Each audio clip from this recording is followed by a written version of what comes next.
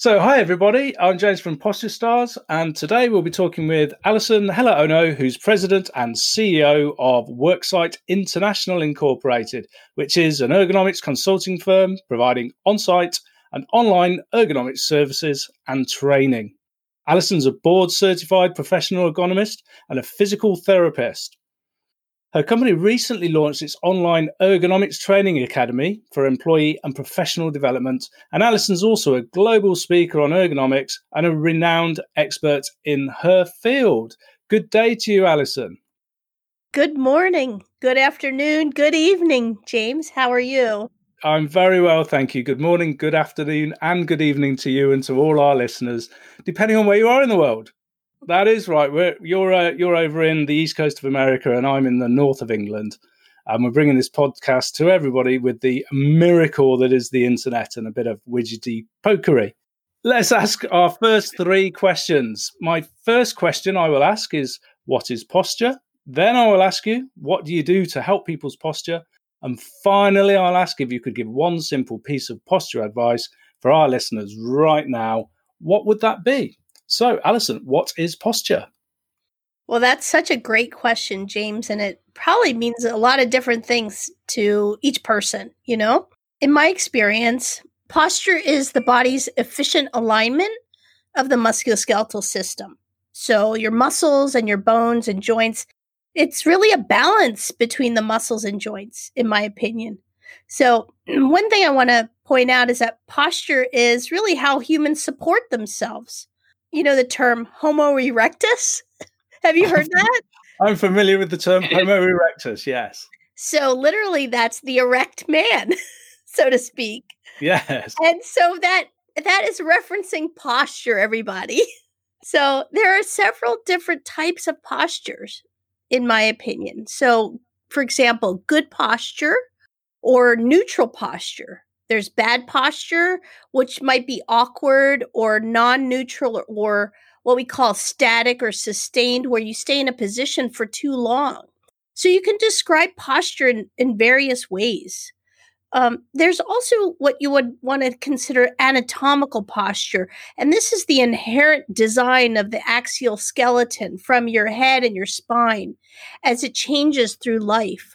So anatomical posture to me is not something you can really control. Like it may be affected by something at birth or an injury or an illness or disease process like scoliosis or arthritis. So posture can change as a result of having those congenital problems or medical problems. You know, posture it doesn't just pertain to the spine though either. So a lot of people think it's just, how I'm sitting or how I'm standing, but it also pertains to the extremities or the appendicular skeleton. Probably that's a complex word for people, but really don't worry so much about that. It's really how, for example, we hold our shoulders and our arms and our wrists, our legs, our hips. They have posture too. So that's, in a nutshell, what I think posture is. That's such a brilliant answer. You've come at it from various perspectives, including, a lot of people say, look at me, I've got great posture, and they'll adopt a static pose, which of course is useless to get them through the rest of the day. That pose might be great to pose for an Instagram selfie, but it's not going to help them get that box off the top of their kitchen cupboard without struggling, is it? So you've moved into dynamic posture as well. And I really like that concept of you having a central core and then going out to posture of your shoulders, arms, and the rest of you as well. It's a really good way of answering it, Alison. Well, most people don't realize it, but we have working postures while we're performing tasks or activities at work or at home. Posture, this is really, really interesting, I think. Posture is based on vision and reach. So where your eyes need to see a visual target or see what your hands are doing, like typing on a keyboard or looking at a monitor. So if the monitor or your visual target is not centered to you, it will alter your posture because your head follows your eyes and your body follows your head. So it's like a chain reaction. Yeah, absolutely. If your head follows your eyes and your body follows your head. If you take a cat and hold it upside down, perish the thought, please do not try this at home. But were our listeners to hold a cat upside down and drop the poor thing, its eyes would rotate, followed by its head, and finally the body to allow it to land in an appropriate posture. Yep, you see? That's right. So That's you right. just validated my definition. Please don't try that at home, anybody. Please do not hold any humans upside down and drop them to see if they right themselves, because we're not responsible and my insurance will not cover that. I'm guessing yours doesn't as well, Alison. I stay away from cats. I have bad allergies to cats. Oh, I'm sorry for bringing them up. Yeah, I have a few friends who have cat allergies as well. Best avoided then. So you and your team, you help people in the workplace with their posture. That's right, isn't it? That's correct. Now, as a physical therapist and an ergonomist, I'm acutely aware of people's postures. I look at it all the time, not just for work, but like at a restaurant or out shopping. I see people overreaching, bending incorrectly, just holding their hands on their devices too long, looking down at their phones. So it's like, it's just something I can't get away from, so it's kind of funny, but I'm good at it and I enjoy it. So the first thing, that I think is to be aware of your own posture, where your body is in space. And most people have very poor body awareness. And you probably heard the term of postural awareness. So with postural awareness, for example, is your head in line with your shoulders or forward of your shoulders, like a turtle, like a forward head. That's such a typical posture. Young people I see, looking at their phones, looking down at their phones and texting with their thumbs. Their posture is usually really in a poor forward head and slouched, where the shoulders are rounded, the back is rounded. So you can, be aware of that position, but most people aren't unless, you point it out to them. Being aware of how you're sitting, whether you're slouching or like sitting forward in your chair. So many people really are not mindful of of their sitting postures. So, for example, where are your legs, your hips, your buttocks when you're seated? Are your feet on the floor? Are your arms close to your trunk and resting on the armrest if you are at rest? So those are a couple of examples of how I help people. The next thing I do is to help correct awkward or non-neutral postures, which goes back to the first thing I said, which is about, correcting the non-neutral alignment. So correcting posture is rather complex. It depends on whether it's a functional and dynamic posture or a stationary posture. So for listeners, like sitting in a chair is a stationary posture, while lifting a box or moving a cart is a dynamic functional posture where there's movement, right? So people typically have poor postural habits, whether it's static or dynamic, but they often move in the same way all the time. Like if you typically have to bend and lift boxes, you're going to do it the same way all the time. You'll probably bend at your back instead of your hips and your knees. Or if you have to stock shelves or reach for things high and low, you're probably just going to do it the same way all the time until you have some kind of discomfort, right? Yeah, totally. So first of all, as a guy who works in posture myself, all I do is look at people's posture. It's a curse once you've been in the posture business. The first thing you notice about someone is their posture, and it's really hard not to judge. Because for most people, they're not aware of their posture in their day-to-day activities. And to judge them meanly as we can do is just a little unfair. And when I work in private practice, I always tell my clients not to tell off the people they love with the stuff that I've taught them, because it's just going to annoy those other people. With regards to when you're seating, you can pay attention to your posture for a short time. But then when most people are looking into a screen, they get lost in the work that they're doing and they lose that postural awareness. So having the environment set up is really key. And also improving that person's ability to pay attention to themselves, I find, is really key as well. Would you say that's fair? Yes, I would. For example, I totally agree with that. And one thing I also help is to find the best chair for people to use when seated at the computer. You could call me a chair whisperer in a sense. Yep, a chair whisperer. You had it here first. Alison Hello, no, the chair whisperer. That's whispering right. at chairs near you soon. I know exactly what you mean. So you've got some online programs that you can help people to make sure that their chairs are set up right and that they've got appropriate seating. Is that right? That's true. But before we go, let me answer that in a little bit, but I can tell immediately how a chair fits or doesn't fit someone.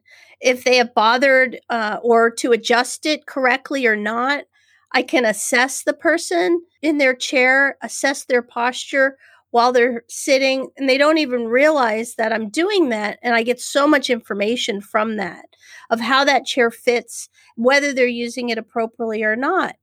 And then from there, I can assess the person by measuring them and sitting and use the measures to select the best chair, which will match and fit them correctly. And I call that chair fitting. You must be very popular with chair manufacturers, I'd imagine. Well, there's so much the science of chair fitting, chair assessment, selection, and fit, basically. Yeah, I mean, it's a really important foundation. If you think about working at a computer and sitting, in my opinion, the chair is foundational to seated work, right? Yeah.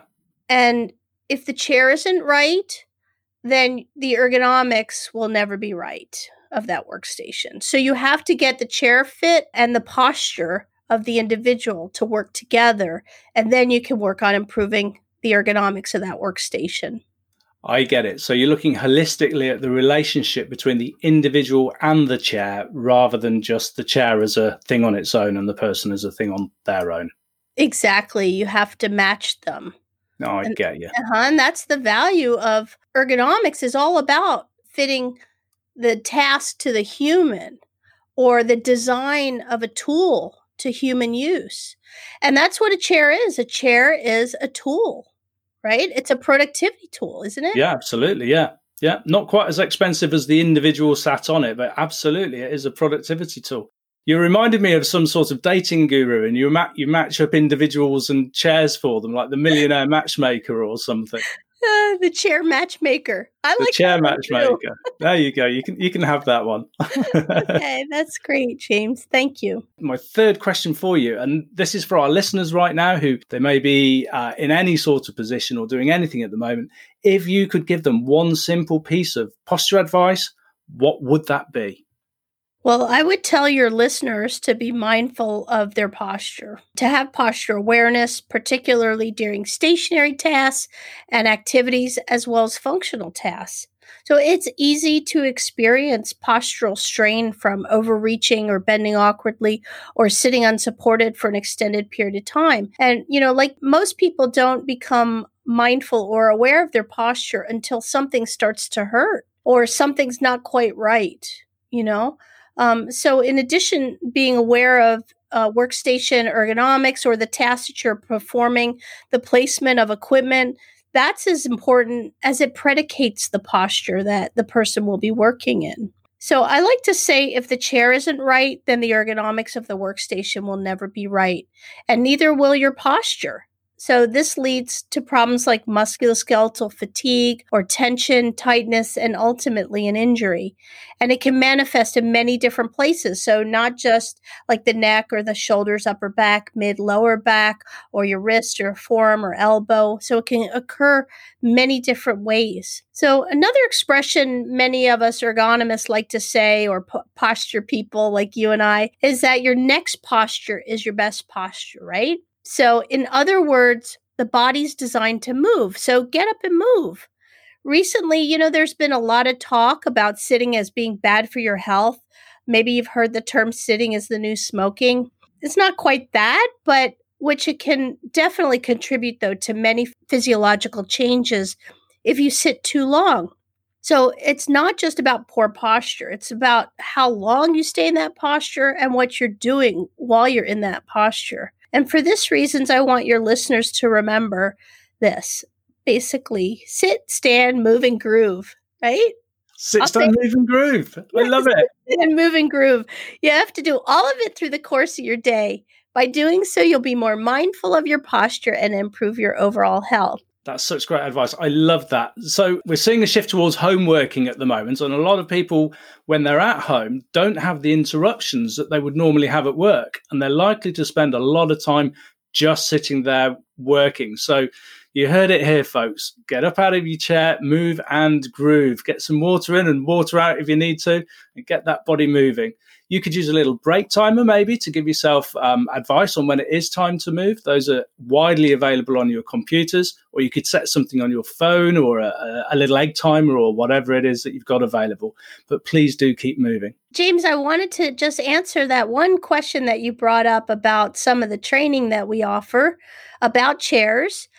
We have a chair assessment specialist masterclass for professionals like yourself, people that work with individuals around posture and posture awareness and maybe workstation ergonomics. There's so much behind the science of chair assessment selection and fit. And we've created what's called the chair assessment system. And that system helps employers as well as vendors and anyone that buys chairs or literally even uses a chair, which would be most of us or almost all of us, to assess the quality and competency of a chair, whether it should remain in the workplace or continue to be used. So the chair assessment system is an inventory asset management tool for chairs only, and it helps you to inventory the quality and competency of a chair to determine whether it should be kept in the workplace, should be repaired or replaced. So it's a great system, and that system is part of the Worksite International